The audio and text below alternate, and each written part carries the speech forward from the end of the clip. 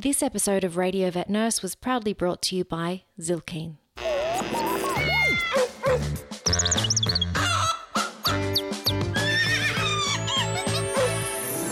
Radio Vet Nurse, the podcast, with your host, Kat Robinson. You're listening to Radio Vet Nurse, the podcast for vet nurses where we tell our story. I'm your host, Kat Robinson. Vet nursing can be a tough gig, and yet we absolutely love it. So when it comes to vet nurses, who are we? How do we achieve greatness? How do we cope with the more challenging parts of our job? Radio Vet Nurse is our way to start a dialogue around these questions and to create a space where we can tell our story. Each episode you'll hear from a different vet nurse about their personal experiences in life and in vet nursing. In this episode, I caught up with fellow podcaster Yvonne Brandenburg from Internal Medicine for Vet Techs. Yvonne is the creator of an online community of like-minded nurses and techs with an interest in the medicine side of vet med. Yvonne's a self-confessed type A person, always expanding her brain, always reaching towards the infinite possibilities. We spoke about the need to look after ourselves, remembering to be in the moment, and finding a renewed passion for our careers through continuing education and niching down. Yvonne has her VTS in small animal internal medicine, as does her partner in crime, Jordan, from Internal Medicine for Vet Techs. Together, they're doing something really special to elevate our profession and to help others reignite a love of what they do. I'll put a link in the show notes to their online race-approved learning community and their podcast. They're both amazing technicians and lovely people, so be sure to drop by and say hi to them on social media or through their website. Hello, Yvonne. Welcome to Radio Vet Nurse. Hi, Kat. Thank you so much for having me on. I'm pretty excited. I'm excited too. I've been wanting to get you on the show for a while, and I've been listening to your show for a while. So do you listen to podcasts? I know the answer to this question, but just shoot. Right? No, I don't listen to any podcasts whatsoever. No, I definitely listen to podcasts. I listen to Radio Vet Nurse because I love it. I love supporting technicians. So definitely you. And then Vet Tech Cafe, which I know you had. I think you had Dave on, right? Or was it Jeff? I had Jeff. Okay. Yeah. So Jeff's on. And so definitely listen to Vet Tech Cafe. And then Anesthesia Nerds.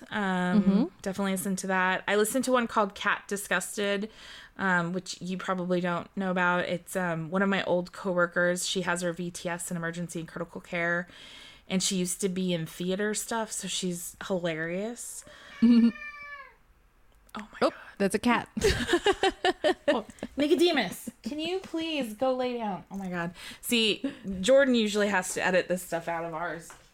What? Okay. I'm just going to leave it because it's hilarious. Oh my God. He's the worst.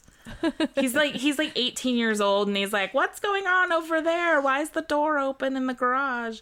Yes, my 13-year-old dog is a bit like that too. Like, I'm like, that's the workman that got here 5 hours ago. Well right? done. You're like, good job. Thanks for letting me know. Yeah. Yeah. So those are, I think those are my veterinary podcasts. And then I do listen to a couple business podcasts. I don't know if you're familiar with Amy Porterfield. She's amazing for marketing stuff. No, I'm not familiar with her, but I do love those marketing podcasts, and I listened to a lot of them when my eldest was quite young, and I was sort of going, well, what can I do to contribute to the business or to do a little side hustle? And I just plugged into a whole lot of those and went, oh, wow. So there's so many people sharing so much inside information on marketing and online digital marketing, that sort of thing. So yes, I love those sorts of podcasts too.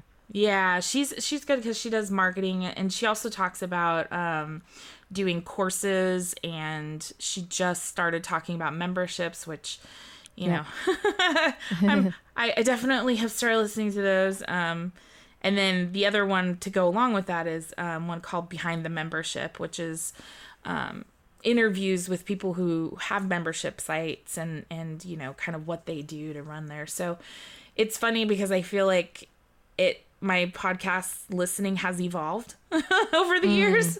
I'm like, definitely. Oh, you know, I can still listen to Vet Tech, but what other things am I listening to? So, Yeah, it is good to branch out. And then you have your own podcast, which Yes. and your own membership associated. Do you want to tell us about that? Sure. Yeah. So I am one of the co-hosts for Internal Medicine for Vet Tech's podcast. My co-host is Jordan Porter. The two of us, once a week, we release an episode that goes over... Right now, I think we're mostly kind of in the basics of internal medicine. So we talk about the different body systems, anatomy, physiology. When we're talking about diseases, we'll talk about diagnostics and treatment plans and, you know, some of the things that as a veterinary technician or a nurse, depending, you know, where you are, whether you need, you know, if you're, what kind of skills we need to have and how do we talk to clients and how do we deal with our patients. And so, you know, that was something we started about a year ago, and it has evolved. And you and Jordan are both VTS small animal internal medicine, is that right? Yeah, that is, yes.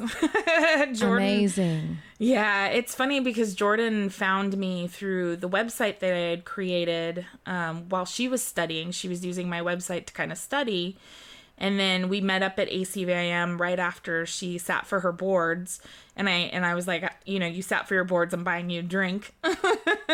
and then we just started talking, and then I roped her into joining the business. And, you know, it's been over a year, and we're celebrating our year for the podcast next month. Or, well, when this goes live, it'll be last month.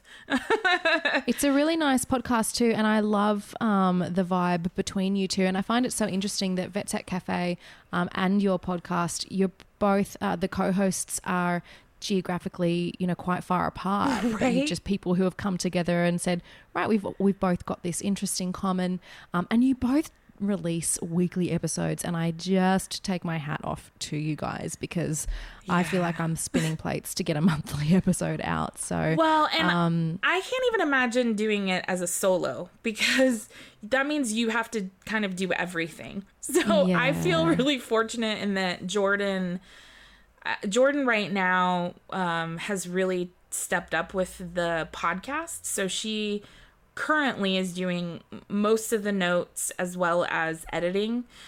For a while there, it was more split, but when we kind of decided we were going to do a membership, I'm more technical most of the times, although recently I feel like I haven't been. But I've been focused more on the back end of the membership site, and then I'm going to say she's running the podcast. I'm along for the ride at this point, although we're getting back to a more normal soon. But it's really time consuming when you're learning a new platform. Like I've got an online training course for Ready Vet, my vet practice. Yes, and I saw that. That was really cool. Yeah, and that took me a really long time to learn the back end of that and how it all works and start dragging stuff in there. Right. Whereas by then I'd been running the podcast for, you know, a couple of years or whatever. So by the time you are editing quite regularly, you develop your own little systems and your filing systems and your, you know, you learn the keyboard shortcuts, and you can do it all pretty quickly, and you can do your show notes at the same time as you're editing and getting your pull quotes or whatever. So I think that, I'm sure that Jordan has her systems down now. She definitely does. Like, boom, boom, boom, boom, boom. Whereas you're like, oh my God, I've got to wrap my head around this whole new platform. Now, is that membership for people who are studying towards their VTS, or is it just for any nurse or technician wanting to do, is it particularly internal medicine, CPD or CE? How does that work? Yeah, so it is, it's for veterinary technicians and assistants. We also have a doctor who is part of the group, which is amazing, because we just launched a little under a month ago. We did our official launch, because this is September at this point when we're recording, and the idea is it's a community of like-minded technicians or veterinary professionals, really, that, you know, that have an interest in internal medicine, but it's, you know, you don't have to have a specialty in internal medicine to get stuff out of it because, you know, we go through basics, and there's so much overlap between like emergency and critical care and general practice. So really it's, if you are passionate about the medicine side of veterinary medicine, you know, it's, there's something there for you. And we were talking about this a little bit off the recording, off air. So CPD, which is continuous professional development, right? That's it. That right? Yes. Okay. So CPD, that's UK and Australia, New Zealand. I can't remember if New Zealand uses CPD. I know for sure Australia and the UK, and then in America and I believe Canada, we call it CE, which is continuing education. And Jordan and I, we realized, because we do have our VTS in internal medicine, that, you know, we are considered experts in our field.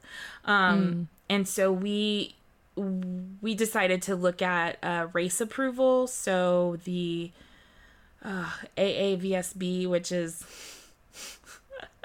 if I could remember what that means, but they basically, what they do is you submit for an application to get approved to be a provider, and that basically means that, you know, we have the credentials and we're allowed to speak on the subjects that we say we're speaking on. And so for technicians here in the US, most state boards require continuing education to be race approved in order to count towards licensure. So we said that was a big deal, and we, you know, decided to do that, and then we realized we could wrap that all up in the membership too. So you know, so do you pay like a monthly membership and then you get access to different webinars and that sort of thing that give you different levels of points depending on how in depth they are? Is that how it works?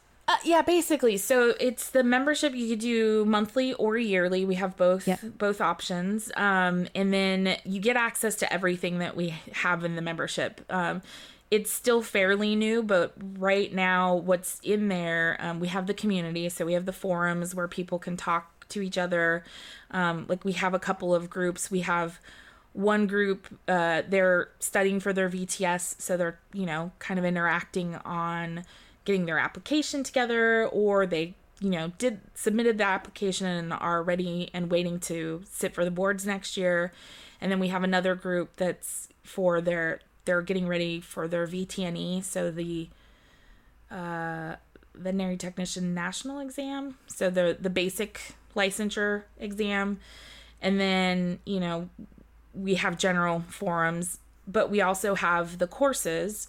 So the courses consist of, you know, some lecture hours, there's handouts, there's quizzes that go along with it, and then you get a certificate at the end. But the thing that we also did was we got our podcast actually race approved.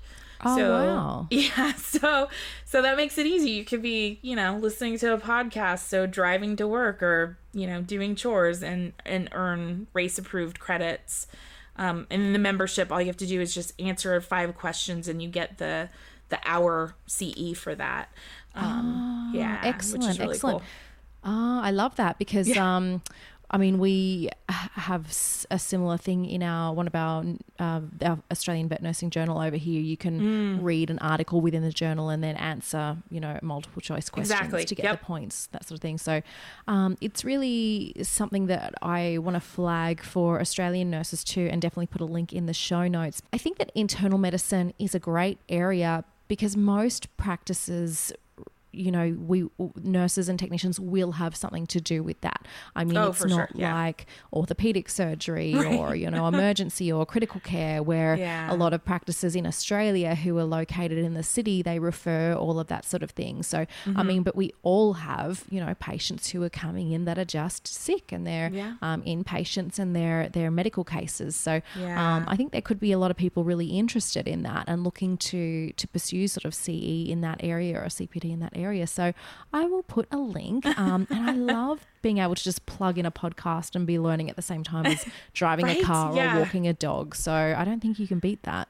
Yeah, that's what I love about podcasts is that, you know, like, because depending on traffic sometimes, because I live in the San Francisco Bay Area, you know, I could be in the car anywhere from a half an hour to an hour in traffic. And yes, I obviously am a type A person. So I don't like just sitting there and feeling like my time is wasted. So podcasts, I feel like my brain is growing. Yeah. Now, speaking of sitting in traffic, where are you from and where do you currently live? So originally, I was born in Germany. And then, I didn't know that. Yeah. Yep. I'm actually German. So I was born in Germany, and then I moved here when I was 4 years old, and here being California. And I've actually been in the San Francisco Bay Area since then. A couple different cities around the Bay, but you know, been here since then. Although, you know, we keep talking about potentially moving to different places because it's fairly expensive here. And as everyone knows, technicians, yes, I make a decent wage as a technician, but I'm not like running a Fortune 500 company. So, you know, we've talked about going somewhere where it's a little bit less expensive, but you know, we've been here the whole time, and you know, all our friends and family are here. So we'll probably say we're going to move and never actually do. It's a big issue, isn't it? Matt and I used to live in Brisbane, which is the capital of Queensland in Australia, but we just couldn't get ahead financially. You know, I was a solicitor and he was a vet, and we still couldn't get ahead. And part of it was that it's more expensive to rent and live and park and everything there. But it's also that we had, you know, once a week there'd be some friend's birthday, and that would involve going to a restaurant and paying for food and paying for wine and paying for beers and getting a taxi home. And before you know it, you've spent hundreds of dollars. And so we moved to the country in remote far north Queensland, and not only is the cost of living cheaper, you also can't do those things because there is no taxi here and there is no restaurant here. You know, there is, but it's not the same. So we're like, we're saving money on multiple levels. So it is good, but you know, there is a price you pay in terms of being far away from family and stuff. So big decisions, I think, around that, no matter where we live. And how did you get your foot in the door with, I'm going to say disclaimer here too, I usually say with vet nursing, but we're going to explain we use the term nurse and technician interchangeably. We basically mean the same thing, but nurse is a protected term in the States. The human nurses have said, guys, this is our word, back off, and that's why you guys are veterinary technicians. So how did you get your foot in the door with being a veterinary nurse / technician? Well, it's I always kind of giggle at this story because originally I was in school getting my art degree with a minor in psychology. Oh, wow. And then, I know, it's really funny because then I was like, oh, I'll never make money at working in art or psychology. And so I took a year off and I was just working, you know, my retail job. And my cousin, she was my best friend growing up. She just kind of threw it out there one day and she was like, would you want to work in veterinary medicine? And I was That's where the big bucks are at. No, I know, right? Looking back at it, I was like, what was I thinking? But she was like, you know, it'd be fun. And I was like, oh God, no, I would never want to do that. I couldn't even imagine euthanizing a dog or a cat. Like there's no way I'd want to do it. And then she just kind of kept at it. And I was like, well, let me volunteer at like the local SPCA. And I did, and I loved it. Like I loved walking the animals, and you know, I had dogs growing up, and then, you know, I was like, sure, let's just do it. And I signed up, and my husband was like, you just signed up for what? Yeah, that was a fun conversation. But that, you know, threw me in, and I was so green when I started in this. I had no veterinary experience whatsoever. I was scared to death of cats. I thought they were just horrible. I would stress sweat and like heart pound anytime I got near cats. Me too. Because they have bitey, scratchy parts, right? They twist and turn in unpredictable directions. Yeah, and they were always mad and hissing at me. Probably because I was stress sweating. Right. And then, you know, I worked my way up, and, you know, oh God, I'm going to age myself here. Let's see, 2020. So 17 years later. Wow. I'm still doing it, which is kind of insane to me that I'm still doing it. And I don't stress sweat anymore with cats. And it only took me 17 years, guys. Exactly. No, it's definitely less than that, but I'm actually now a big proponent for not stressing cats out because yeah, they I've feed just off of us. enrolled Yeah. myself and a few of our team into Fear Free Oh, you did. Okay, accreditation because we've been saying for years, we need to step up our game with cats. I mean, we already have, separate cat and dog wards and pheromones perfect. and that sort of thing. But, still we're like, no, we need to get with the times on this. So we've made it a priority. So how have you improved your handling of cats and reduced your stress sweating when working with cats? How have you done that? Well, it started with my boss at the time. He literally pulled me aside and said, Yvonne, if you do not stop being so scared of cats, I will no longer let you handle cats because you're going to get someone bit. Yeah. And I was like, okay. And then, cats kind of wandered into my life. Nicodemus, who was the one meowing earlier, I don't know if you guys heard him. He's my old man. He's 18 and he was a cat on the streets that wormed his way into my life. And, I just learned so much about their behavior and seeing what makes my cats stress out. And then, I see the cats at work and I mean, it definitely was gradual, but I've seen that, the more we amp up, the more they amp up. And so I think realizing that and coming at a cat in a quiet environment, and getting them out of the room where all these dogs are at, because a lot of these cats are like cat only households and they don't go outside and this whole experience is scary. And so just trying to remember, as busy as we are, to kind of step back and take a look around the room from the perspective of your patient. I think I probably don't do it as much as I should.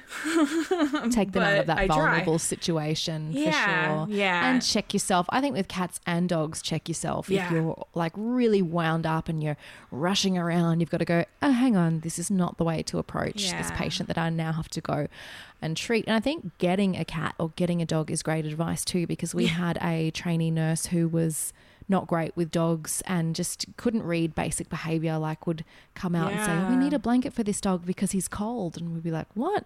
And I'd go in and look and go, oh no, he's scared. Like he's shaking. Right. And these are the ways that I can tell that he's scared and not cold. And in the end, we just kept saying to her, you need to get a dog. You need to get a dog. You need to get a dog. And then she did, and now she's a lot better. So yeah, getting a cat or getting a dog, just to be, comfortable with handling them and seeing how they behave when they're happy, fearful, vulnerable, threatened, not threatened, comfortable, that can help you sort of read some of those cues, I think.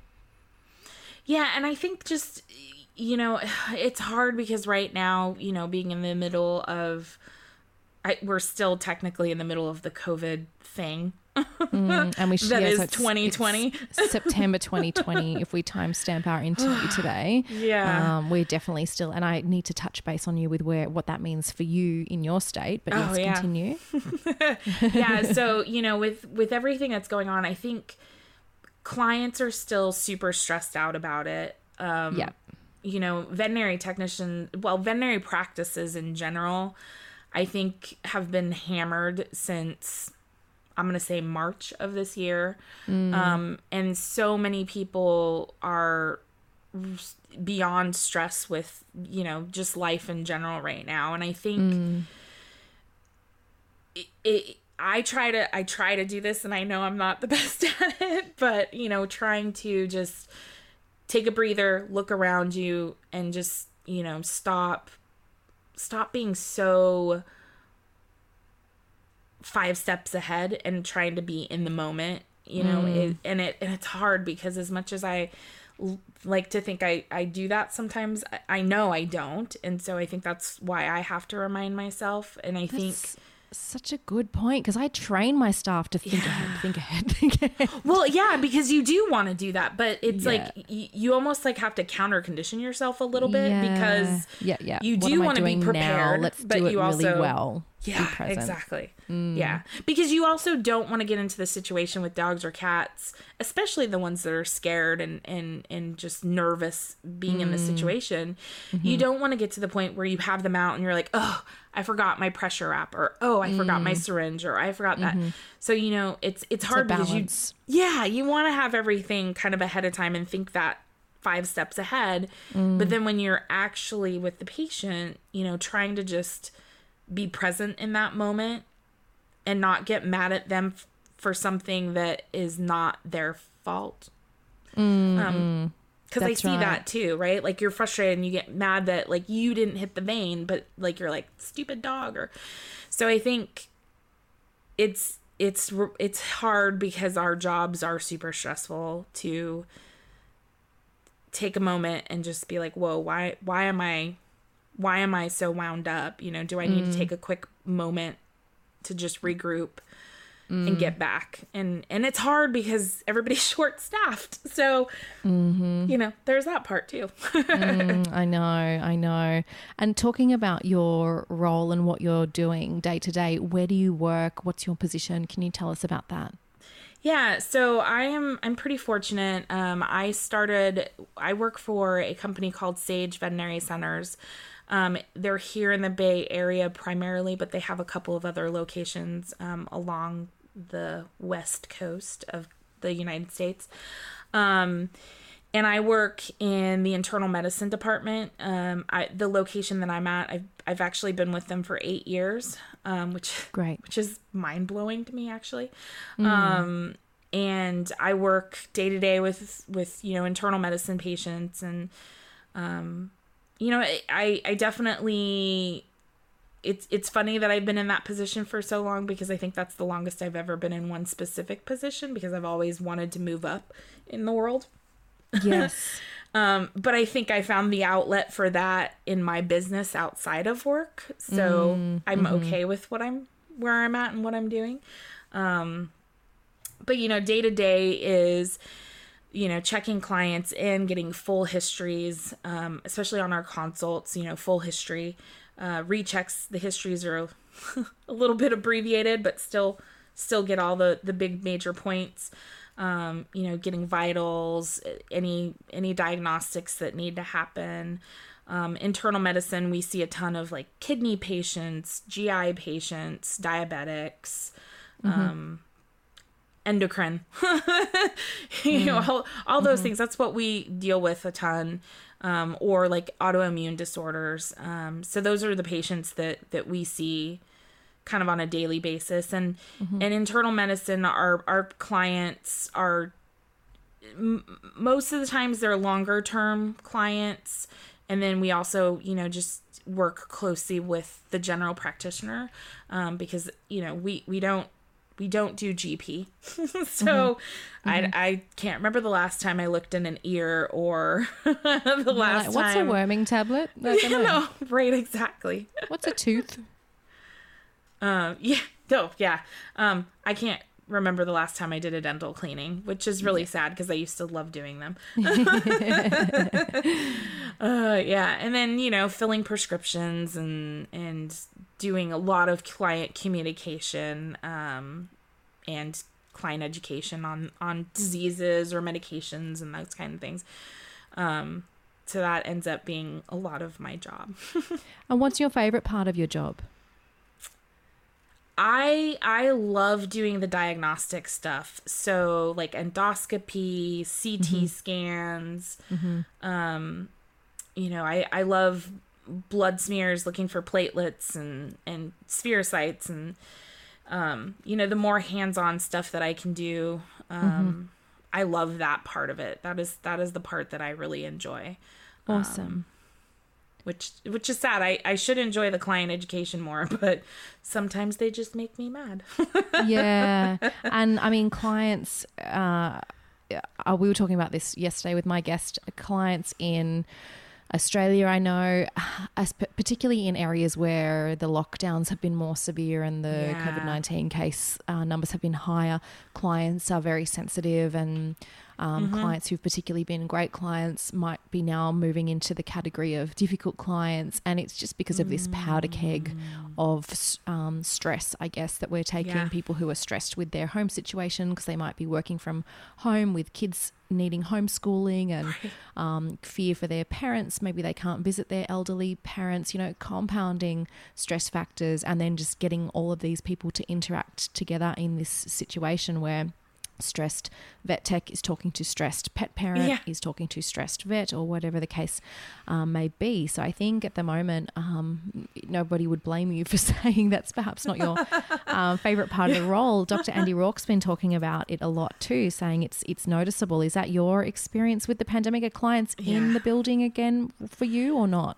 No, we're still not allowing clients in the building. The only exceptions we're making right now are for euthanasias, and then they have to be fully screened before we allow them in.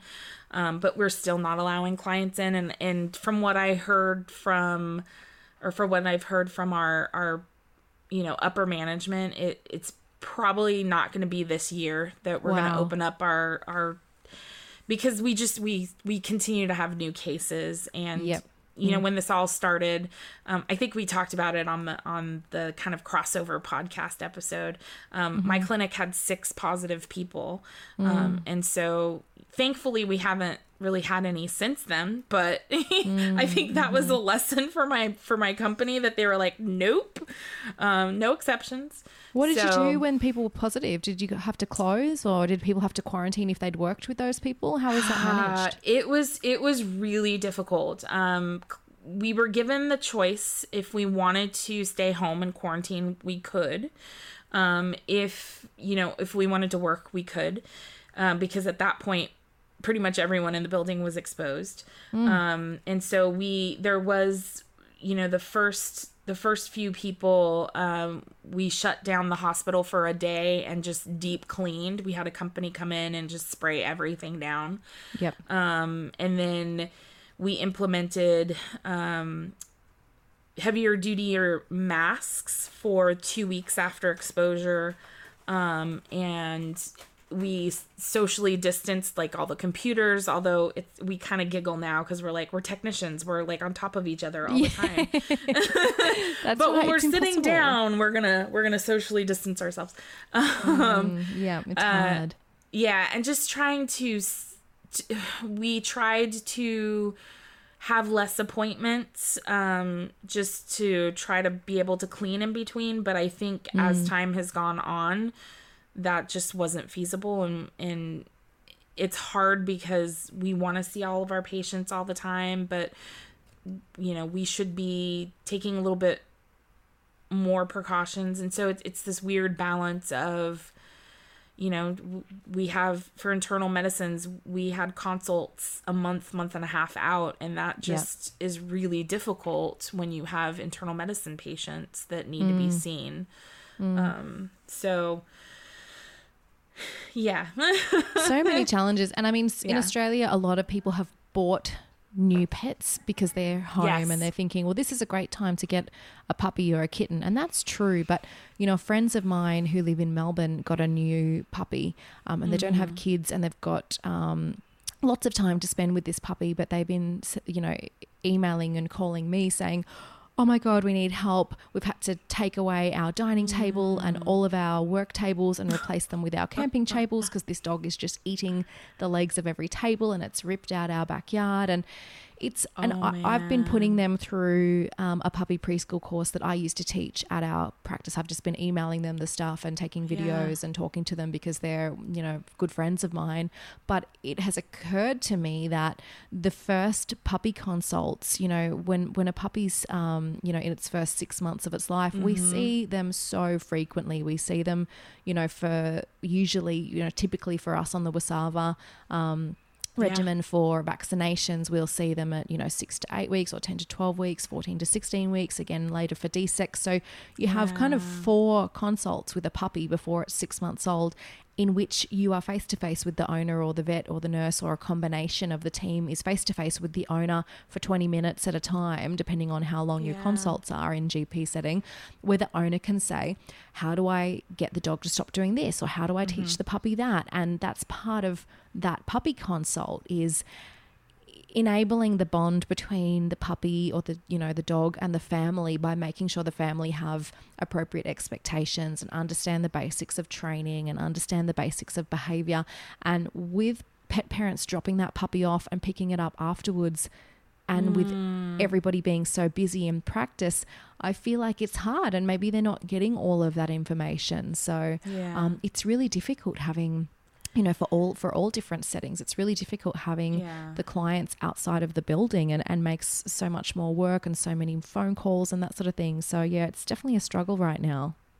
Yeah. And I think another thing that plays into it, both for, puppies, kittens, and older animals, is, puppies and kittens, they're not getting the socialization that they would have normally have been getting. So I think they're also going a little bit stir crazy, and chewing on things that they probably wouldn't be, because they'd be out playing with their friends at the doggy, puppy class or whatever it is. They can't go to puppy preschool or dog obedience club or with internal medicine, most of our patients are older patients, and so we're seeing a lot of, we're getting a lot of calls about things that they're concerned about, that I kind of giggle, and I'm like, stop staring at your animal. Like that is normal behavior when you're at work. They sleep all day, Or like and male dogs have nipples too. That's not a lump. Exactly. So I think there is this weird shift where people are focusing more on their animals, and they can't justify going other places. So then they're like, well, let's go to the vet. And it makes it more difficult for us too. Looking for a reason to go out. And I do the same thing. If I've got cabin fever with my kids and, we're not in lockdown now, I'll be like, oh, that's right, I really need to go and do this thing. And I'll take them with me and load them up in the car, and everybody feels better because you've gone and done something. So, and I remember listening to, I can't remember what podcast it was, but Andy Rourke was on it, and it was just at the very beginning of the pandemic, and he was saying it might have been the Uncharted episode that you suggested, and he was saying these are the potential things that could happen. One scenario is that vet clinics are really quiet. One is that we're even busier. And I was like, no way, that couldn't happen. Right. And then that's exactly what happened. And we were all like, oh my God. And not only are we busier, we're way less efficient. Yeah. Yes. But I'm glad you mentioned in part of your role and being there for 8 years that having your side hustle is part of what keeps you, happy with what you're doing at work. Yeah. And I say that to people all the time, because it's easy to get bogged down with, things that are out of your control with your job or your career, or I'm not able to get more exposure to this particular thing at work, or I've put forward this idea to management and it's been knocked back. And it's easy to hang everything on those outcomes that are beyond your control, and then be resentful of your situation at work. But if you've got a side hustle, you're like, I don't care, because I just go to work to do my job that I love, and I'm getting to extend myself in this other way. So I really cannot advocate more for anybody. And it doesn't even have to be veterinary nursing or technician related. It could be, a photography side hustle or whatever you want to do. I think it's the reason I'm laughing is because originally this whole idea came from me hating veterinary medicine. I was like, I am done. I'm leaving. I was just like, I was so fed up and frustrated and burnt out. And I was I was like, that's it. There's nowhere else. There's nothing else that I can do. And so this was probably 3 years ago. And I decided I had just gotten my so it was 4 years ago. I had just gotten my VTS, and originally I was going to go straight back into school and get my bachelor's degree. And there was just some issues with my transcripts not going through. And so they're like, instead of starting in September, you'll start in January. And I was like, I was so in that go mode. And then all of a sudden I was like, wait, what am I supposed to do for 4 months? And which, again, type A stuff. And I was like, well, what do? I have 4 months I'm not doing what I thought I would be doing. And so I I dug out this this like couple of chapters that I had started on a book like 10 years ago, and I was like, I'm gonna write this book in the next 4 months. And that's how long people take, isn't it? 4 months? Yeah, that should be fine. I mean, some people, yeah, there's a whole range on that. So I was kind of getting frustrated with veterinary medicine.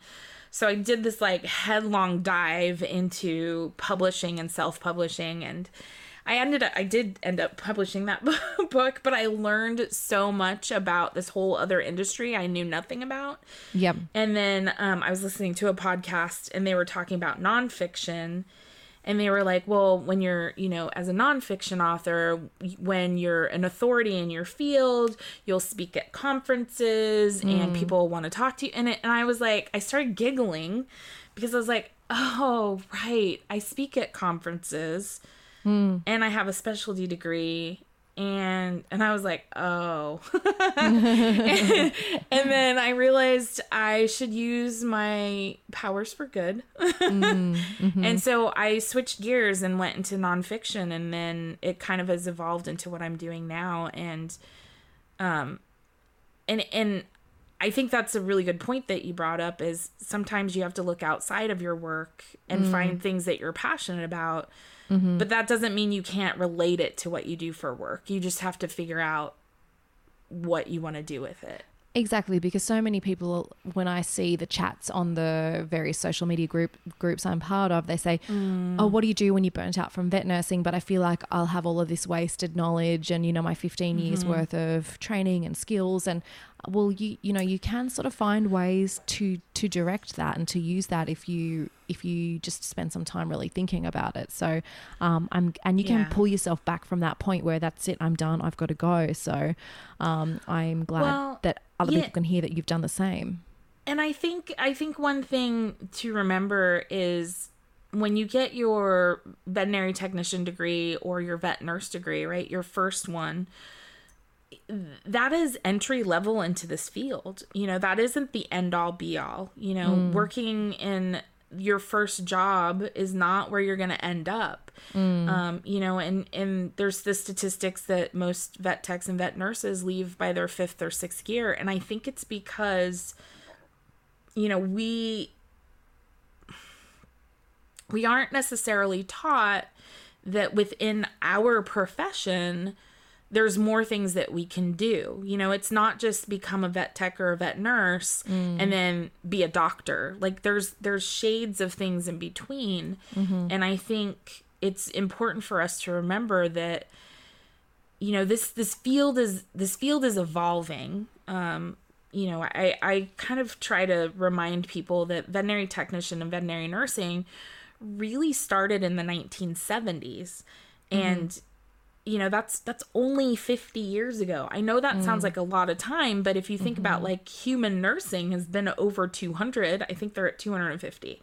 So we're a young profession for sure. We are a very young profession. Yeah. And I think, that plays into us knowing what we can do, us knowing what we can do with what we have and where we can go with that. And, pushing ourselves. And then once we have been in it for a while, just, trying to pave a way for other technicians and nurses below us, quote unquote, below us, that let them know that you have options. Like the industry's niching down, definitely niching down. And that's why it's great that people like you are giving the option for people to have a little sampler of the area that you've niched into.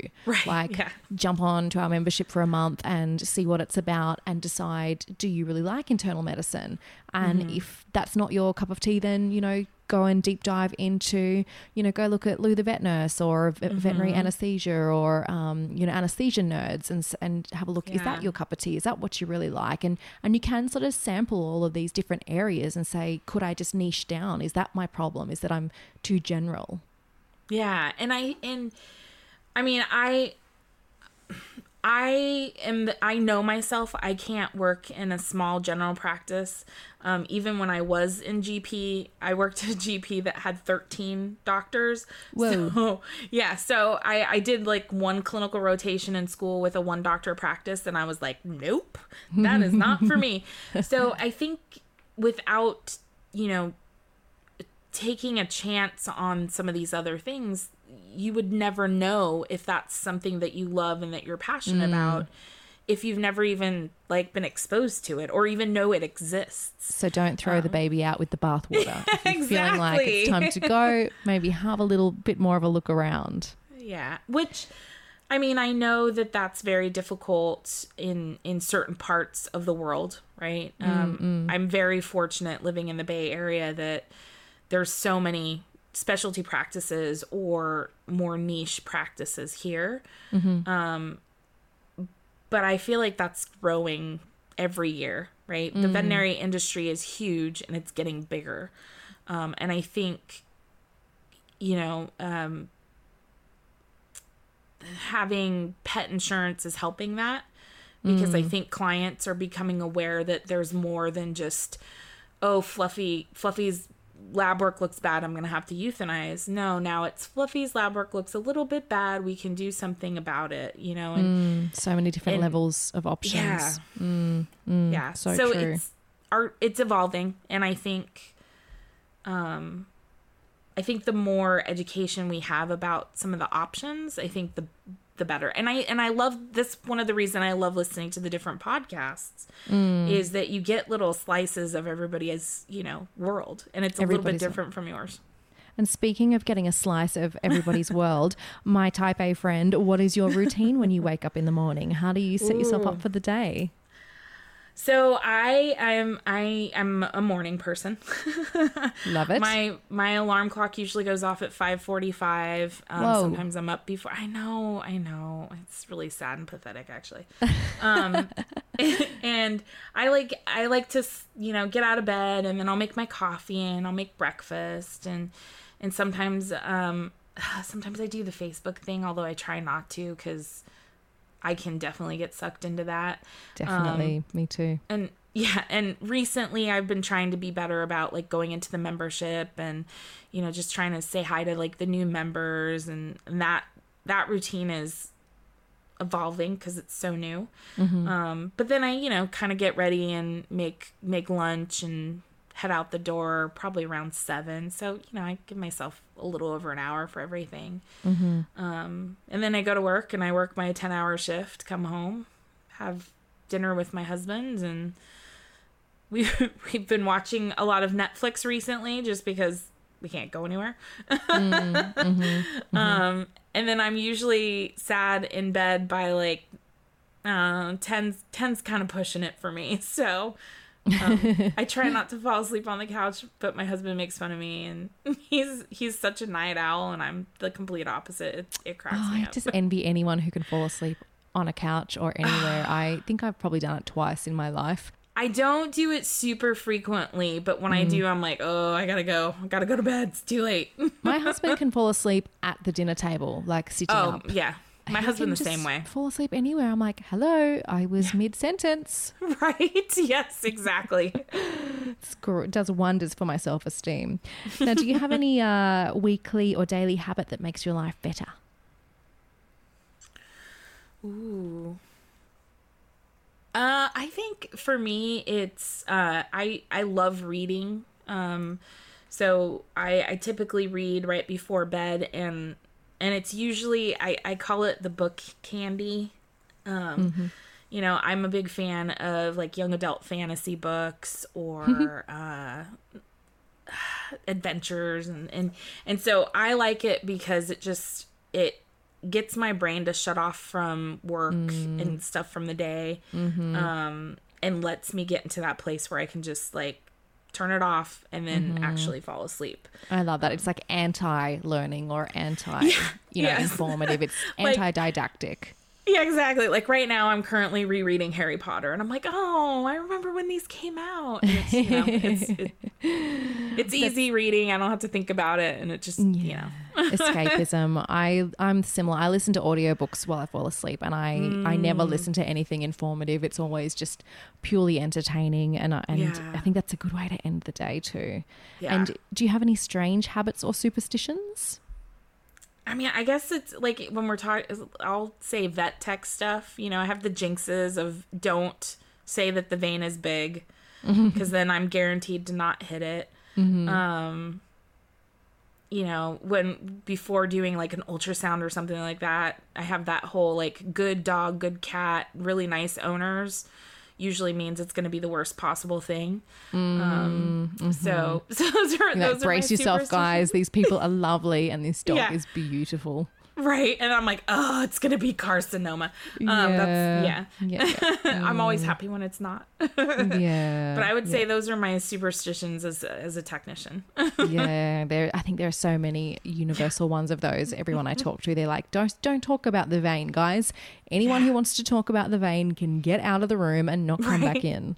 Unless there's the vet tech adage of, unless you're telling me it's the tiniest thing you've ever seen, and it's going to be amazing when I hit it, then I'm okay. But if you say that, oh, that looks good today, that's it, I'm just going to walk away. It's not a big juicy vein, guys. Just get out. I'm like, no, you jinxed it. It's going to roll away from me now. Dang it. I think that's a universal law of vet teching and vet nursing. It is, definitely. And I know you love all your IM sort of gadgets. Is there a purchase made by you or your employer that's positively impacted your technician life in recent memory? So this is a good question. So I have a couple of different answers. I don't know if it's really recent, but Jordan makes fun of me because I talk about it all the time on the podcast recently. It's the Visco Elastogram. So it basically, it deals with clotting time. So it's this really cool machine, and we just recently, I would say in the last year or two, got it, where you put the blood in and it gives you this really cool graph that tells you how quickly the clot formed and how long it takes for the clot to break down. So it's a little bit different than like the PTT. It's the problem with it is it does take like 45 minutes to an hour because it's the full clot cycle. But it's really cool for, you know, if you're worried about like SIRS or DIC, or you've got like a hypercoagulable patient like our IMHAs, ITPs. So it's just like it's a cool added way to monitor clotting. And as we know, with like SIRS and MODS and that sort of thing, we need to know very, very early on because the cascade happens so quickly. Yeah, exactly. Yep. That's a neat one. Anything else? So I'm a huge fan of continuing education. So anytime my work lets me get continuing education, I love that because I think everybody should do continuing education.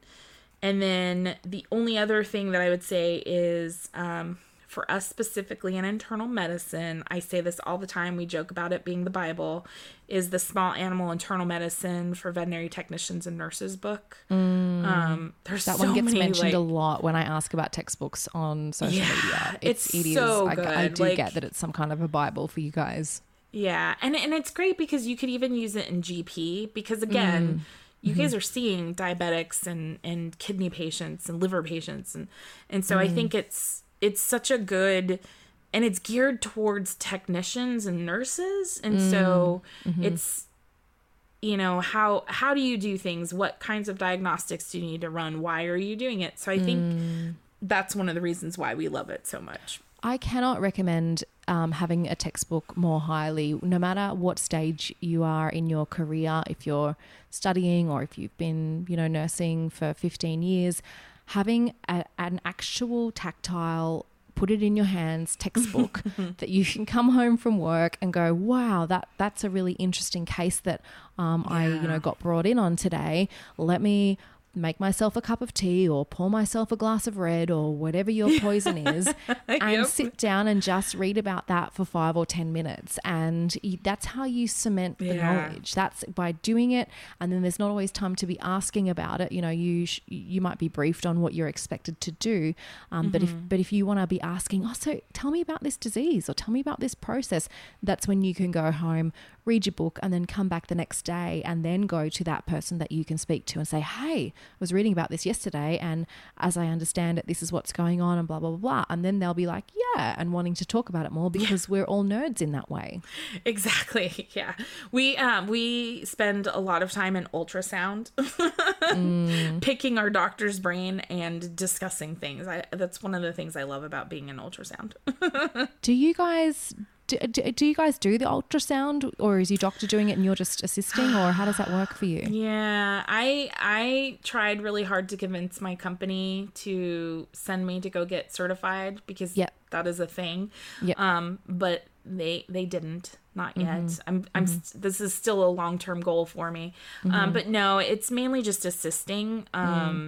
But what I usually do, because my doctor, she's notorious for getting on the phone right after I tell her we're going to go grab a patient. So a lot of times we'll get into ultrasound and I'm like, where is she? And then I know she's on the phone and I'll just like start doing the ultrasound myself. And I go, doctor, I think I saw a foreign body, you know? And I'm like, I can't say that I did, but I think you're going to find this. And so it's pyometra. Yeah, exactly. So I don't do them, but I've seen so many of them at this point that I'm starting to, my brain is starting to understand it better. So it's so complex. Like I remember we got a new ultrasound machine and Matt was like, the new machine's great. I am pretty crap. So he went and did a course and came back and was like, that's a relief. So I feel like I can't even get my head around it. But as you say, this is an area that you're niched into and you're doing this day in and day out. So that's awesome. And can you tell me about a time that you were able to turn defeat into victory? It's funny. I would say when I published my book, was this a fiction book? It was a fiction book. Yeah. What's it about? Oh God. So it's a young adult fantasy. I published it under my maiden name. And the story is about a young girl who, let's see if I can remember the log line. It's a young girl who discovers that there is magic in the world when she's kind of forced into like a curse. And so she has to reverse the curse. And it's got fairies and shapeshifters and how did you do that in 4 months? I've got a friend who writes young adult fiction and she writes like one novel over years.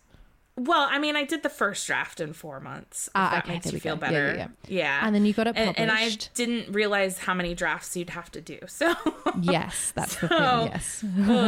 So yes, I did the first draft in 4 months, and then I hired a editor. And I went through that whole process, and I learned about self-publishing and just the publishing industry in general. I learned about the marketing and all sorts of stuff. And, it's that particular genre is just a very intense genre. And so the fact that I, only had the one book kind of thing, I think it did okay, but it didn't continue to do okay after I was, marketing it. So I think, I learned a lot in that process, which I think is what got me to the point where I could start the internal medicine for pet parents, which was the first kind of version of the company. Because of all the stuff that I learned from what worked and what didn't work with the fiction writing. So I would say that is definitely what helped me get to the point where I feel comfortable doing some of these other things. And I learned how the publishing. So like I published the journals with internal medicine for pet parents. So I would say that's probably, I wouldn't say it was a flop. But I know what you mean. You're saying, yeah, I definitely put more money into it than I ever got back. So yeah, but it's the way that you frame it, because if you're talking about a cost benefit analysis and, the criteria for success is the book being a bestseller or the book itself, generating a profit, that's a different thing to saying the criterion that we're looking at for success is, did you learn things, and are we talking about the journey or the destination? And I think when we're talking about the journey, then that's been well worth every cent, because what you did was set out to say, here's what I'm going to do in this time frame. I'm going to be totally responsible for managing myself, and if I drift off in the day and waste time and I lose time, then that's my own problem. I've got to have accountability. I've got to learn how to research this thing I know nothing about, figure out how it all works. So for that exercise, you probably turn around and say, well, that was money really well spent, because that was my my little traineeship into learning how to do this other thing. So I love that. If it's all about, it did take a while to flip that script. During the process, I was not thinking that clearly, but once it was done, and I kind of sat back, I did end up kind of having that moment where I was like, well, this was a learning experience, just like when I was in tech school and I knew nothing about the lingo or what I was doing.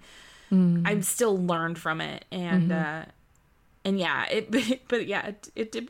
I was not that smart during the whole process. Going, I'm learning, so. It took a little bit to flip that script. Well, I really like that one, because it says to people to just dive in, whatever the hustle or the project is. It might not be where you end up, and you don't have a crystal ball. You don't know where you're going to end up. You just have to have faith and say, look, the little strings of the universe are just going to appear under my feet as I need my feet to be landing on something. And it's taken you from the book to the project where the audience was the pet parents, to the project where you're like, hey, I think maybe the audience is actually veterinary technicians and people studying. So so I really love that one. I think there's a good message there for everyone. Now, are you happy if we take a quick break and come back? Sure, sounds good. Excellent. Support for Radio Vet Nurse comes from Zylkene. It's a supplement for cats and dogs that can help with stressful or unpredictable situations. You know the ones: thunderstorms, travel, multi-cat households, all those triggers. Zylkene contains alpha-casozepine to help keep the animal calm. It's the same molecule that helps keep newborns calm after breastfeeding. It's palatable and easy to give. I mix it into my dog's food. Some behavioural issues are severe, and Zylkene probably won't help these, but it works well for many pets in stressful situations. Worth a try, right?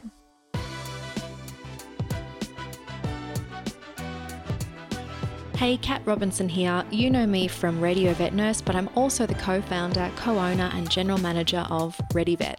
ReadyVet is a veterinary surgery in far north Queensland. My husband's a vet, and we really, really, really appreciate our vet nurses. In case you hadn't noticed, I'm kind of passionate about nursing too. So when I told Matt I wanted to start Radio Vet Nurse to celebrate vet nurses and tell our story, we agreed that ReadyVet would make this financially possible. So, thanks ReadyVet. That's all. Carry on.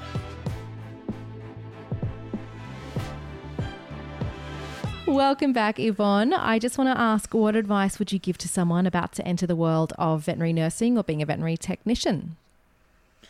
I mean, I think I think that's something that we kind of talked about already, and that's, understanding it's a long-term game, and that when you first get in, that's probably not where you're going to spend the rest of your career, right? And making sure that you go beyond that entry level position and getting some continuing education and figuring out what you're passionate about, and maybe it is general practice, and there's a VTS for general practice. So I think it's just remembering that there's more out there, and to never really stop learning, I think, is the big part. That is excellent advice. And what advice would you give to a student vet nurse or technician struggling with their studies?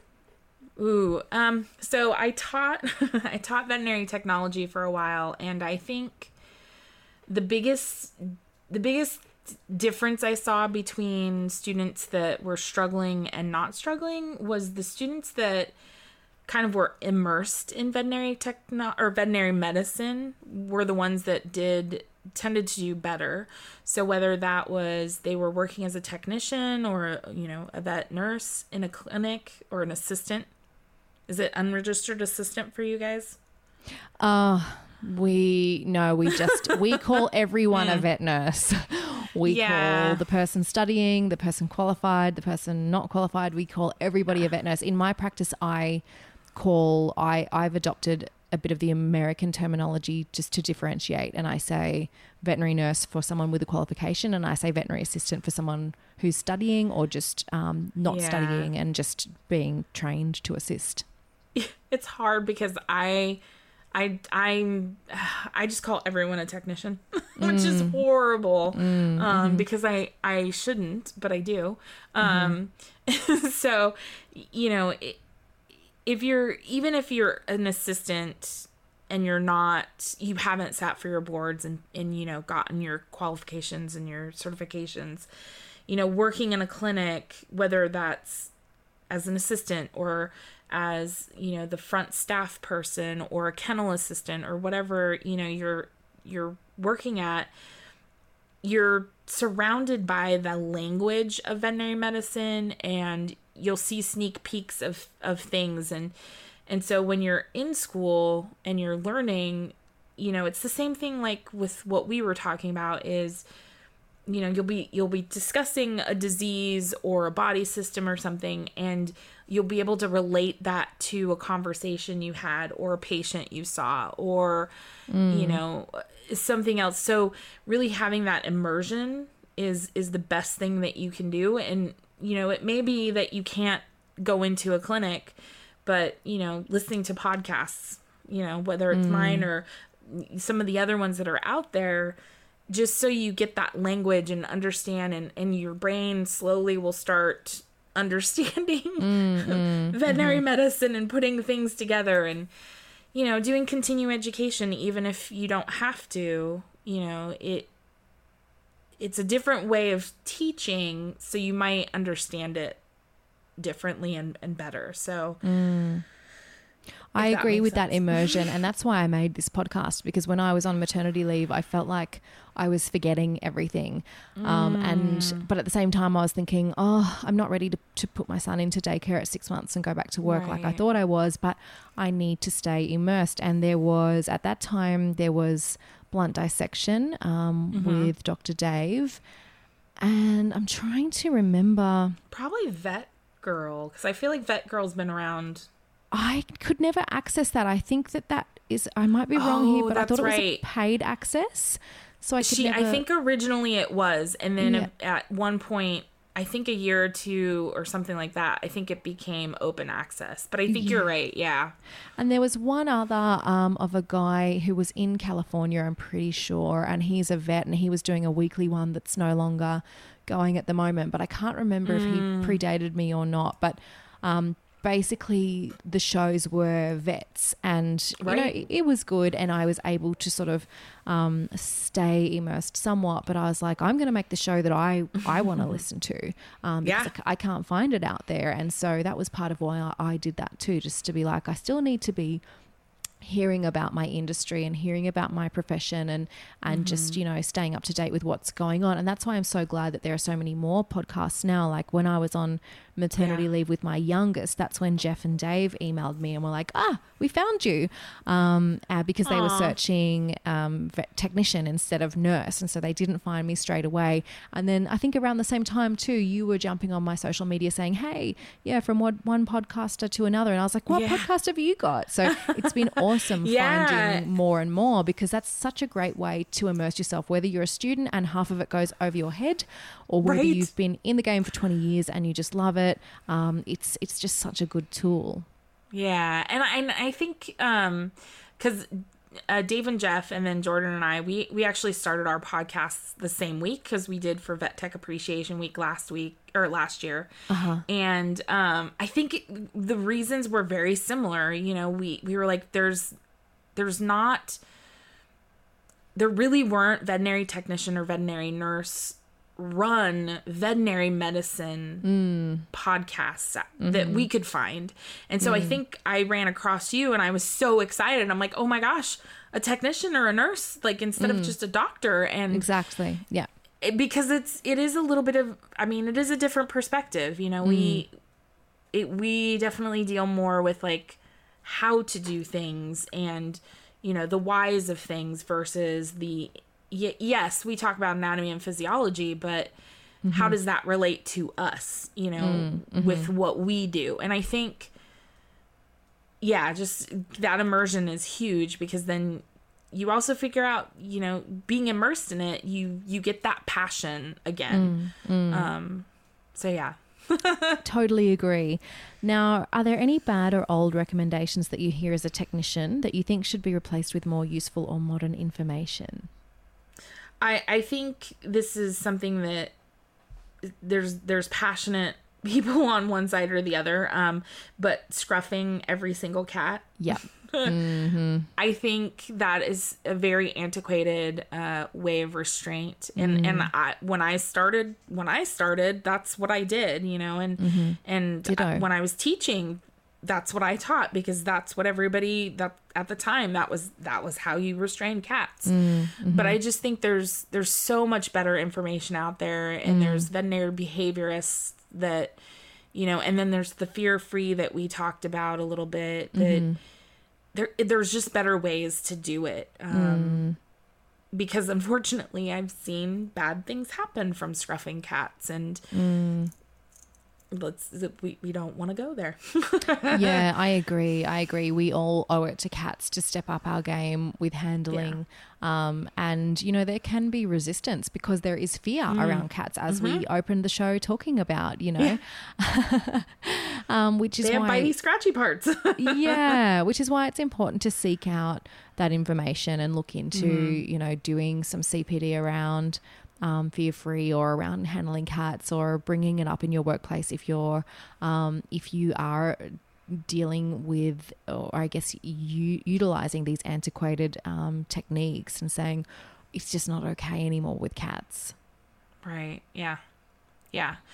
And I think that's just a matter of learning and having more people understand that and being trained to not do it. I think it'll eventually get to the point where that's not the go-to.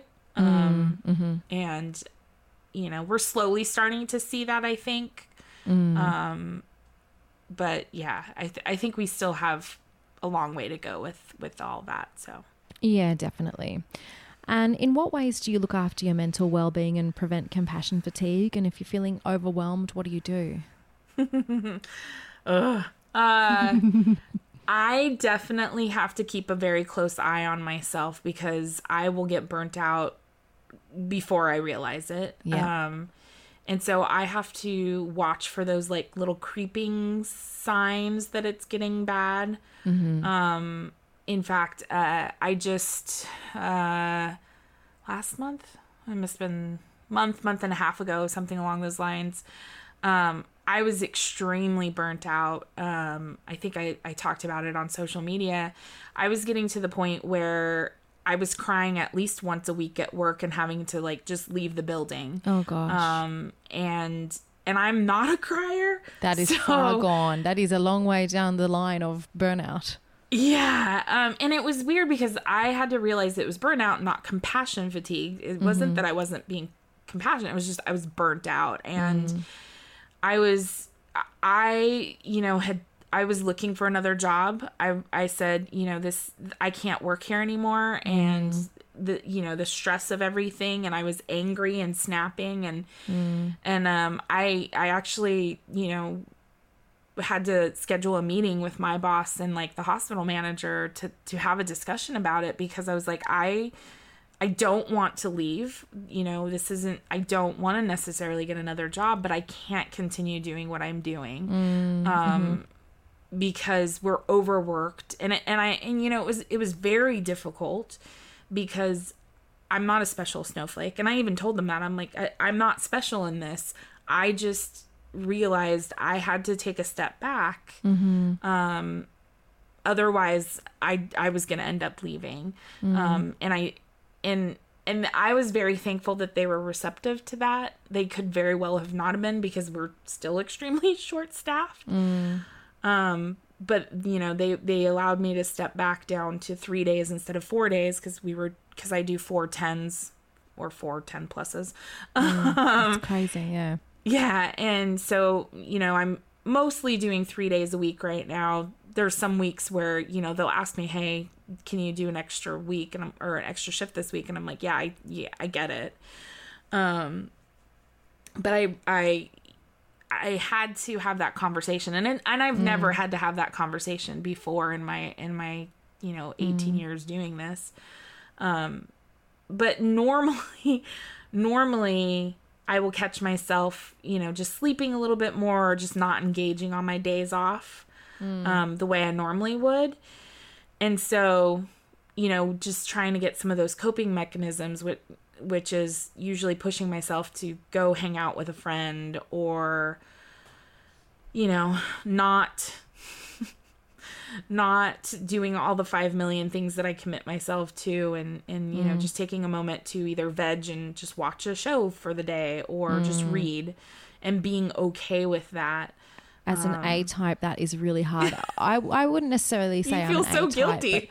but I do put a lot of pressure on myself to always be productive. And so I wholeheartedly agree with what you've just said. Some days you really have to say to yourself, you're not going to achieve anything today except for sitting down and reading a book and watching a show, and you might have a nap, and that's okay. And dinner isn't going to be fantastic. It's going to be really ordinary. It might actually just be a pizza, and that's okay, guys.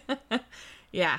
And I think, and I think that was around the time where I think Andy Rourke had posted about the challenges that we're facing in the veterinary industry with how crazy it has been. And I was like, and we're still losing people in our clinic. We're having a crazy turnover right now. And I just had to be like, look, if I leave, this company will survive. But if I don't take care of myself, then I'm not going to survive. Yeah. Like, and so I think as much as veterinary technicians want to never show weakness or never show that we can't do it, yes, we can do it, but are we going to be broken when we're done? Right. This is so important, and it's 2 elements here that are really important. One is the individual technicians and nurses and vets putting their hand up and saying, I can't keep picking up the slack. I know we're short-staffed. I know we're busy. I can't keep doing that. And that's important to say, A, before you totally burn out and have to quit, and B, so that employer can have the chance to not lose another staff member, to say, hang on, I can fix this. Please don't quit. We'll put an ad in, we'll hire more people, or we just, but this is the problem, is it's easy for me to say because I own my practice, but really we need practice managers and practice owners to be looking at the bigger picture, saying staff turnover is a massive expense. We need to minimize it. We are living through extraordinary times, and there is a limit to how many consults we can see and how many appointments we can book, and maybe people will have to wait. And I've been through this recently with my practice, because we lost our 3rd vet. We're now running a 3-vet practice with 2 vets, and it's my husband who's picking up the slack. And recently we were noticing the signs of burnout within him, and same as you, it was far down the chain of burnout when I was like, oh my God, you're burnt out. And he's like, yep, this is burnout. And I said to him, the business is not this unstoppable force. Like, it's not this thing that we just have to be victims to. We need to make changes. And I had seen something on social media. Someone shared a page where the vet practice wrote on their Facebook page, we've been working crazy hours through COVID-19. We've been busier than ever. We are all really tired. We are closing on Thursday at 5:00 and we are opening again on Monday at 8:00. Wow. No staff are available on Friday or Saturday or Sunday. And everyone was like, oh my God, this is amazing. And I said that to Matt, I was like, you just need to block out your appointment consults from 2 p.m. on a Friday and leave. And he's like, but then I can't leave, the pressure on our other vet and on the staff. And I said, well, block them out too. Close the business. We can close every Friday or every other Friday or one Friday a month at 2 or 3. Like, I don't care. Like, there's a limit, and people will be able to do, our staff will still be able to do catch up if we shut the doors. They can still answer, an emergency line if we want to run it that way, but we are all going to burn out and suffer if we don't just draw the line and say we are not available all the time. We cannot just be slaves to this business until we are all, just unable to function anymore. Well, and I think this is a really important thing to remember too. When you get to that burnout level, you are not at your A game. You're probably at your D game. Like I made, unfortunately, it was my own pet, but I had my cat come in for a anesthetic procedure, and I completely forgot to weigh her the day of the procedure, and she lost weight. And so, it wasn't significant enough for it to be a problem, but the drug doses were all wrong that day. That was a wake-up call for me. I was like, oh my God, that's something I never in a million years would have done if I was at my A game. And I was like, our patients are going to suffer. We're going to suffer. It's not okay. We need to take care of our most valuable assets, which is our technicians and our doctors. And like, exactly. It's not okay. And it's really hard for yes people who the phone rings on their day off and someone says, can you come in? And they say yes, because they know it's going to be harder for everyone else. But you have to say no. And then you have to probably sit down with your boss and say, you can't keep calling me because I actually need those days, and maybe we need to look at hiring someone. And I had this with one of our staff members recently, because one of our staff members is having like a chronic health issue at the moment where she's often sick, and we're like, that's okay, we're going to work through this. We'll just deal with what we do on days that you're sick. But there was another staff member who tends to work fewer days, and she kept getting the phone call, can you come in? Can you come in? Until the point that we all went for a team dinner recently.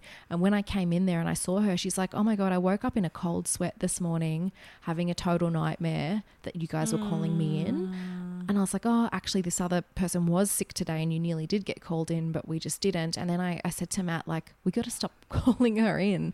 It's actually getting to the point that she's having nightmares about it, and she will always say yes, but these are days that she, in her mind, it's part of her self-care and her coping mechanisms to say, well, I've got Thursday and Friday off, this is what I'm going to do. And then to have that rug pulled with a 7:30 a.m. phone call or text, it all builds up, and you've got to, if that's you that's getting those phone calls, you've got to say, I can never get called on this day or this day. I know how much it sucks when you're short staffed, but I can't be the person that gets the call. Yeah. And I, two things to that is, first of all, thank you for being someone who can recognize that and be proactive for your staff. Like not everybody does that. So, from your staff to you, thank you. Thank you.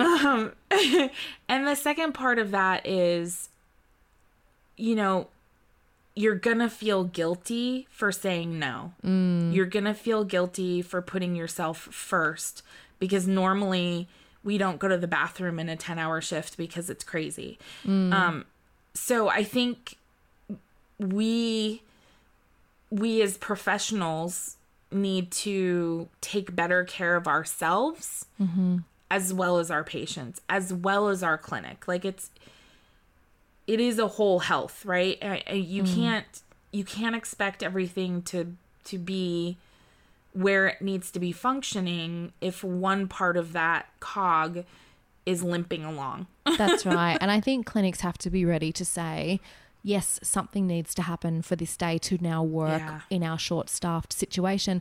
But maybe the thing that happens is we call the least important appointments and say, we can't do this today. We're really sorry. Yes. Yeah. Which I think people feel guilty then. They're like, well, what if they go somewhere else? And I'm like, well, then they go somewhere else. That's right. This isn't, I understand, but I don't know about your clinic, but my clinic, we're not, I don't see the finances, but I'm pretty sure we're not hurting for money right now. No. Because we're short-staffed and we're seeing so much more than normal. It's okay if one of our patients goes somewhere else. That's right. You know? And like, if I want to get in with my GP, I have to ring ahead like 3 Right. weeks. But if it's really Right. urgent, I'll just go to any of the GPs in that practice, you know? So there's Exactly. always an answer. And in human medicine, I feel like when someone says, yes, you can get into this specialist in 3 months, we go, okay. And in vet medicine, when we go, well, we can't do this today, but we can do this tomorrow. Sometimes it's like, oh, not today. I've got to come back Right. tomorrow. Well, and I think that's also, you know, we talk about signposting in my clinic. That is huge. Like if you set expectation, like, this is a, as Jordan and I like to talk about it, it's a little bit of a soapbox rant going on right now. That's okay. You get up there, girlfriend. Go for it.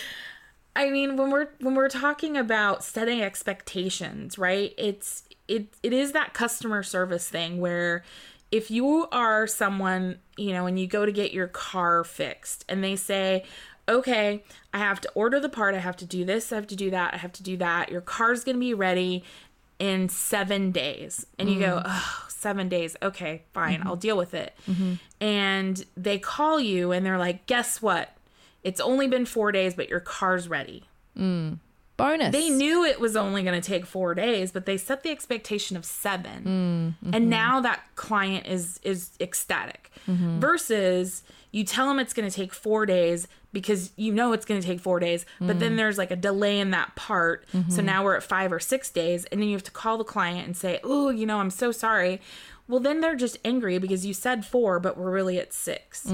So I think we need to be better about setting expectations for our clients that say, you know, whether that's not today, but we can get you in tomorrow, you know, or, you know, we can't see you in 20 minutes, you know, and I think that's something that we need to reframe in our industry too, is that setting expectations. And I think that might be happening right now with COVID. Definitely. And hand in hand with that is really good training for our frontline staff, you know, Yes. whether they be receptionists or client care representatives or whoever they are. Yeah. Like my main CCR is not a veterinary nurse, and I have put a lot of time into training her with the basics of triage. And you don't need to be a medical person to be taught this is a today thing, this is a tomorrow thing, this is a in the next hour thing. And so being able to set people up to calmly explain, well, this is why we can't see you in 20 minutes, this is what's happening now, or actually, yes, you are a person that you need to come in right now. Right. Yeah. Yep. But I totally agree. Like I'm doing renovations at the moment, and when a tradie comes and looks and says, tradie, that's an Australian word for tradesperson. That totally works for me. Yeah. So when a tradie, I like it. when a tradie comes and has a look at the job and says, oh yeah, no worries, I'll get you a quote emailed by tomorrow. In my mind, I'm like, don't say that, because I know we both know it's not going to be tomorrow, and I'm going to be Right. annoyed when it's not tomorrow. But if you just say, Yeah. I'll get you a quote within the week, and then it gets to me on day 3 or day 4, I'm stoked. Right. You're like, ooh, it's sooner than I thought it would be. Yeah. So I 100% agree. Setting expectations we need to be really careful about. Now, what do you think is the main area of our industry that needs attention or improvement? I think one of the biggest struggles we have, because right now there is, and I'm sure you've heard about it in the United States, it's the technician versus nurse thing, versus an assistant versus all of those. And I think in general, I believe the basic problem, what it boils down to, is lack of education of clients. Because I know in California, which is where I'm at, veterinary medicine is governed by the Department of Consumer Affairs, which to me, when I first learned that, it was like mind blowing. I'm like, consumer affairs, but it very much, that is the mentality of veterinary medicine. So the thing is in order for anything to change in our industry, we need to make clients aware of that. And I personally don't care what you call me. As long as I get to do my job and it's protected. And as long as a client understands what I can do. And I think where we're kind of failing right now is educating the public on, what a credentialed technician or nurse, veterinary technician, what they can do versus someone who's not credentialed, like legally what they're allowed to do. That has nothing to do with, how much it's how much you're legally allowed to do. It's kind of like saying, I don't call myself a doctor. I don't call myself a veterinarian because I don't have those credentials. But we use the term doctor and veterinarian interchangeable because there is that fundamental understanding by the clients of what a doctor and what a veterinarian does versus a veterinary technician or a veterinary nurse or a veterinary assistant or, whatever the term is that we use. I think people just don't understand what that means. So they don't understand the importance of having educated, whether that's on the job or books or in school, however it is you get your credentialing. I think that's where it just needs to happen is you don't need to educate us. We know what we can do, what we can't do. You need to educate the consumer on what to look for. That's right. And I think before that happens, nothing will change. And so doable now with social media. Like most veterinary practices have a Facebook or an Instagram page with a following of 1 to 10,000 clients. Yeah. And you can point a camera at a nurse or technician in your practice or a veterinary assistant in your practice or, a registered technician or a registered veterinary nurse and say, this is so-and-so. This person is a VTS. Can we talk a bit about what they do? So you really can just make content around that, be it videos or photos with infographics. And then I think it also can help to allow veterinary clinics to charge more appropriately and pass that on through appropriate remuneration of staff by showing the clients that, this is what the technician has been doing with your pet today. They're not just holding the dog and getting it in and out of the cage for the vet. Right, exactly. Well, and I think our industry is changing with more and more clients having pet insurance, and that gives us the ability to do more diagnostics, more treatments than we would have otherwise have been able to do. And so in theory, right, we're getting more finances into our industry because of that. And I think we need to leverage that. Definitely. Have all puppies and kittens get insurance because you never know what's going to happen. Yeah. And I mean, we don't have many insured pets, and I know it's really different for people in practices where they're a specialist center because operations and treatments can cost many, many thousands of dollars, where there's going to be a limit to what we do. And so and I've had bad experiences with clients who've had insurance, but there's been a loophole that means they don't get the payout and whatever. So basically I provide another option to clients who are, not so keen on insurance, which is just have a bank account. Have a bank account. That a certain amount of money comes out of your bank account every week. Basically, insure yourself. Yeah. Insure yourself. So either, having insurance through a third party or at least just having a designated bank account.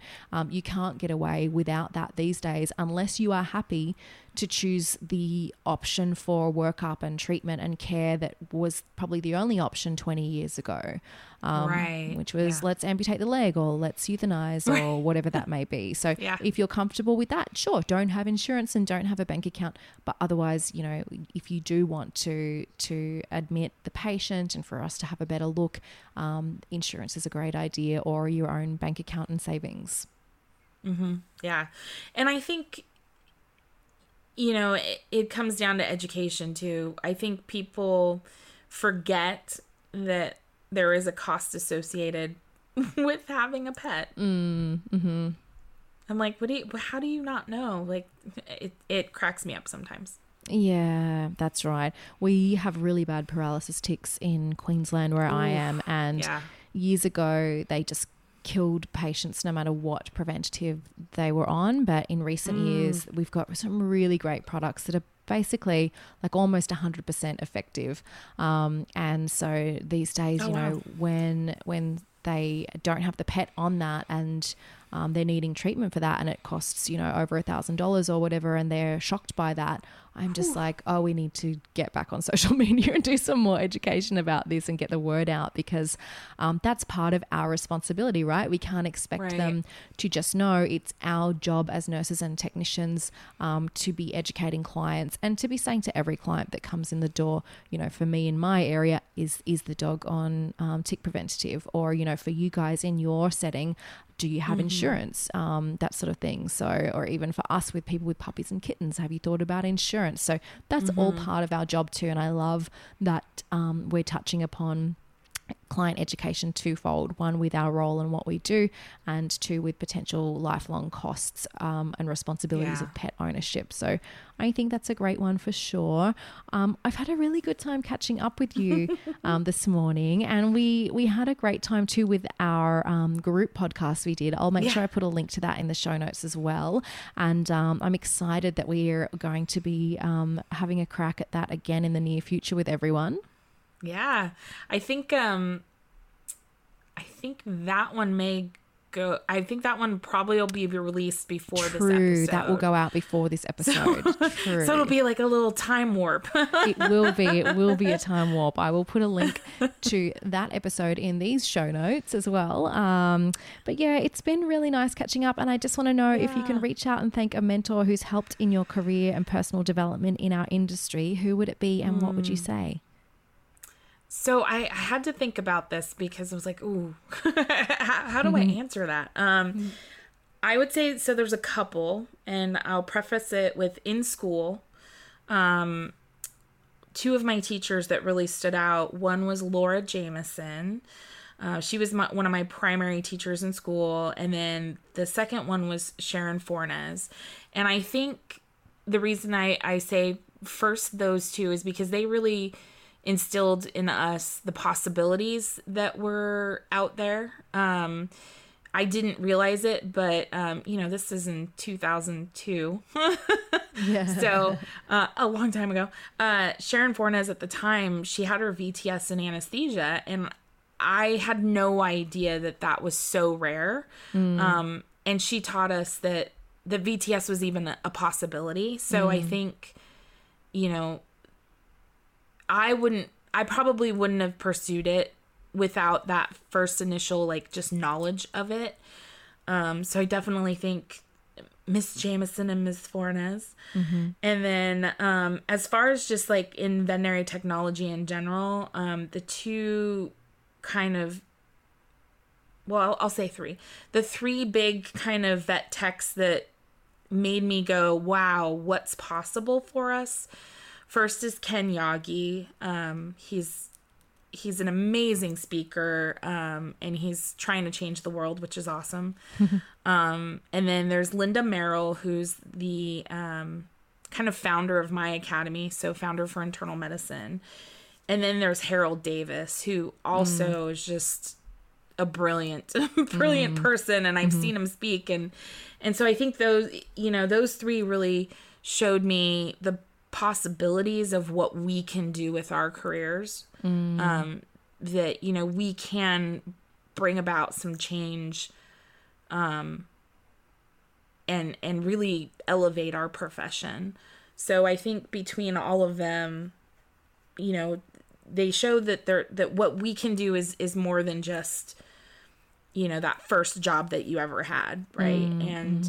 And I say thank you for making this profession better and for, paving the way for us. And I hope that I can be part of that for someone else, and just make things a little bit easier and a little bit better going forward too. So.